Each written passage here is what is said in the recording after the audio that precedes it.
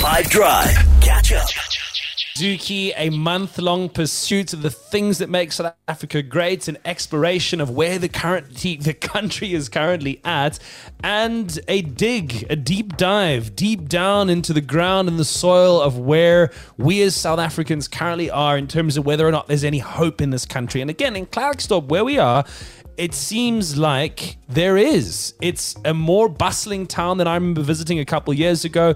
There's an energy here. There is a sense of community that we got to hang out with that we really just loved and enjoyed. It was also because we're doing a big box tick thing with Yonaka. It's a lot of her first time in different places. So same for Kelrksdorp too. Your first impressions? Yes, 100%. I mean, when I saw as we approached our hotel, and I was like, oh, there's a bunch of franchises here. I feel exactly like I'm in the city. You know, I don't feel like I have to go far to get like the fast food I'm used to getting, number one. Number two, I just also feel like when we got to the CBD the morning before we started doing the jolls and things, I was very happy to see that they have a lot of businesses open and running as well. Yeah. It's the place where Archbishop Emeritus, the man Desmond Tutu, was born as well. And also is the place where we met a man who goes by Oufadafada, which in this part of the world means Father Christmas. Could be Kris Kringle in Australia. It could be Santa Claus. It could be Saint Nick. But here, Oufadafada is his name. He's a community leader that shared with us his story of how he came back after making his money in Joburg and seemingly losing it as well, getting up to the clouds roots and changing the fabric of his own community with his hands. This is story of and yeah, thanks guys for coming through. Thank you 5FM for blessing us and gracing us with your presence here in Joburg.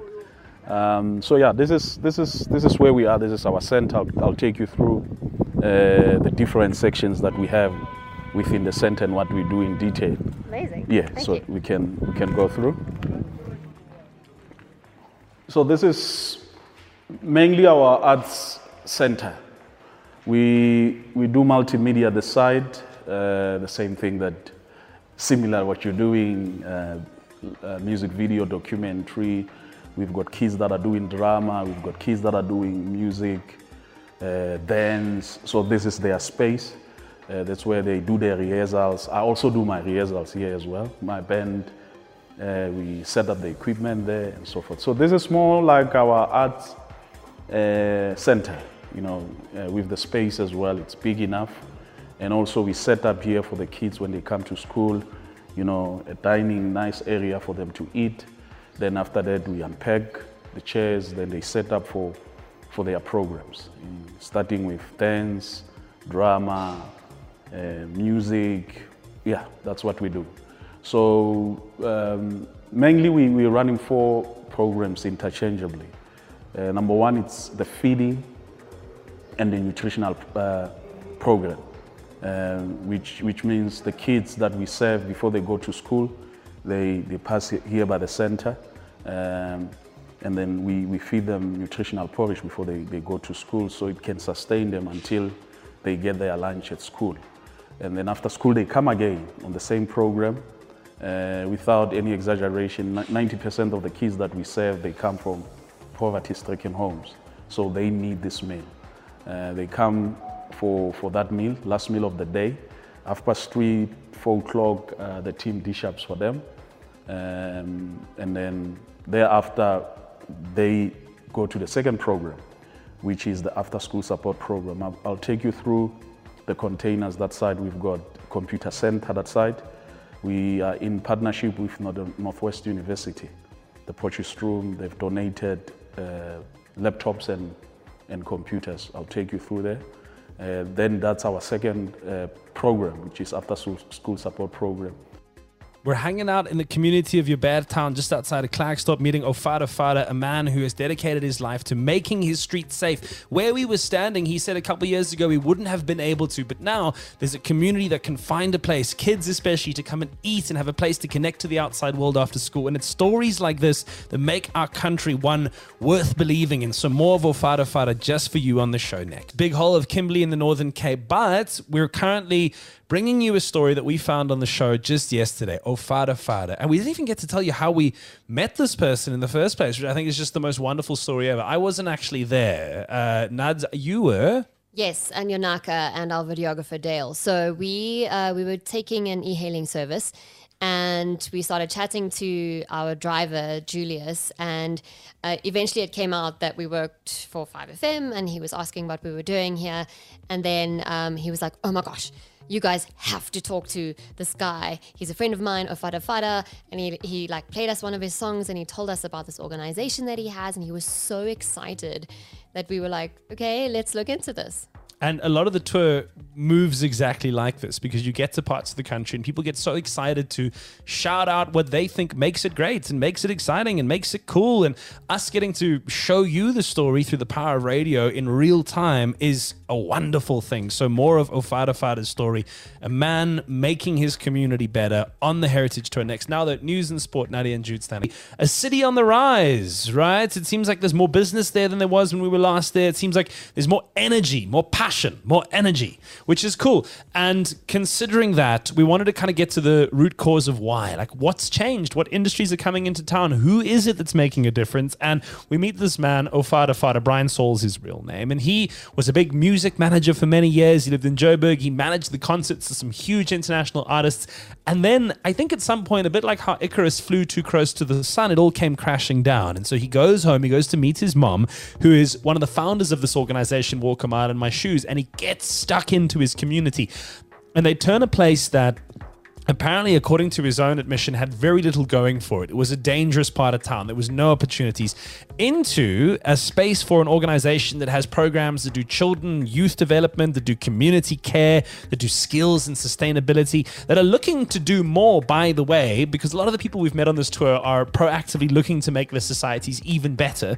But here's an example of someone who says, and these are his words, "Don't give me charity. Charity doesn't work. It's not what we need. We need tools to be self-sustaining. We need skills development. We need actual resources." And this is the kind of energy that I think is going to build South Africa, legitimately build it. And there seems to be a groundswell of people who say, hope isn't coming. Hope has to be made. And I, for one, am here to make it. Oufadafada owes all of this to his very, in her later years, jovial and almost childlike mother, who apparently, and for good reason, has raised him and the entire community on her back with the exact amount of strictness and nurturing required. So here she, is being spoken about by him, this community hero on the show.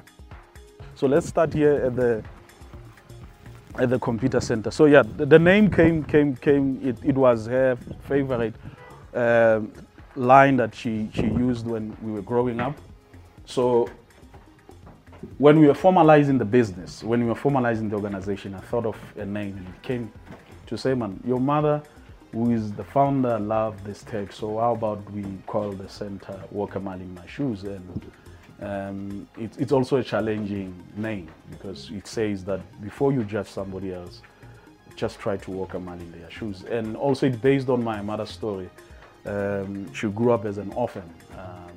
Most of her life, her teenage life, she was on the streets. So she understands that pain. And so that's why she's passionate about this. And as her kids, we learn from that, and we learn from the best. My dear. Yeah, so this is the computer skill center. We do have the laptops as well. So when they come from school, they position here, and then they get taught the computer. There's a lecture for it.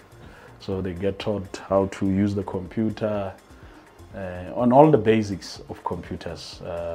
But like I said, I think from next year we'll be graduating to coding and programming, teaching them. So for now we're giving them basic. We thought that would have started now with the coding and programming, but we realized the number of young people who don't have computer skill.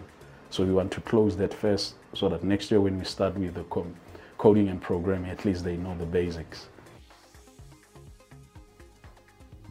And that is exactly the kind of energy that we're wanting to put on this tour. People that are going out and proactively trying to make their communities better and saying, I don't need money or charity, I need actual resources. And this is the list of stuff that I want. And I'm going to put it on a website and I'm going to go out and speak about my community and I'm going to try and make an actual difference. And that for me is lived heritage in South Africa. And these are the kind of stories that we're putting on the show because we want to make you feel like there is hope in this country, like there is something good going on. And we're traveling the 9 provinces in search of all of that. The people, the places, the hidden gems that make it great.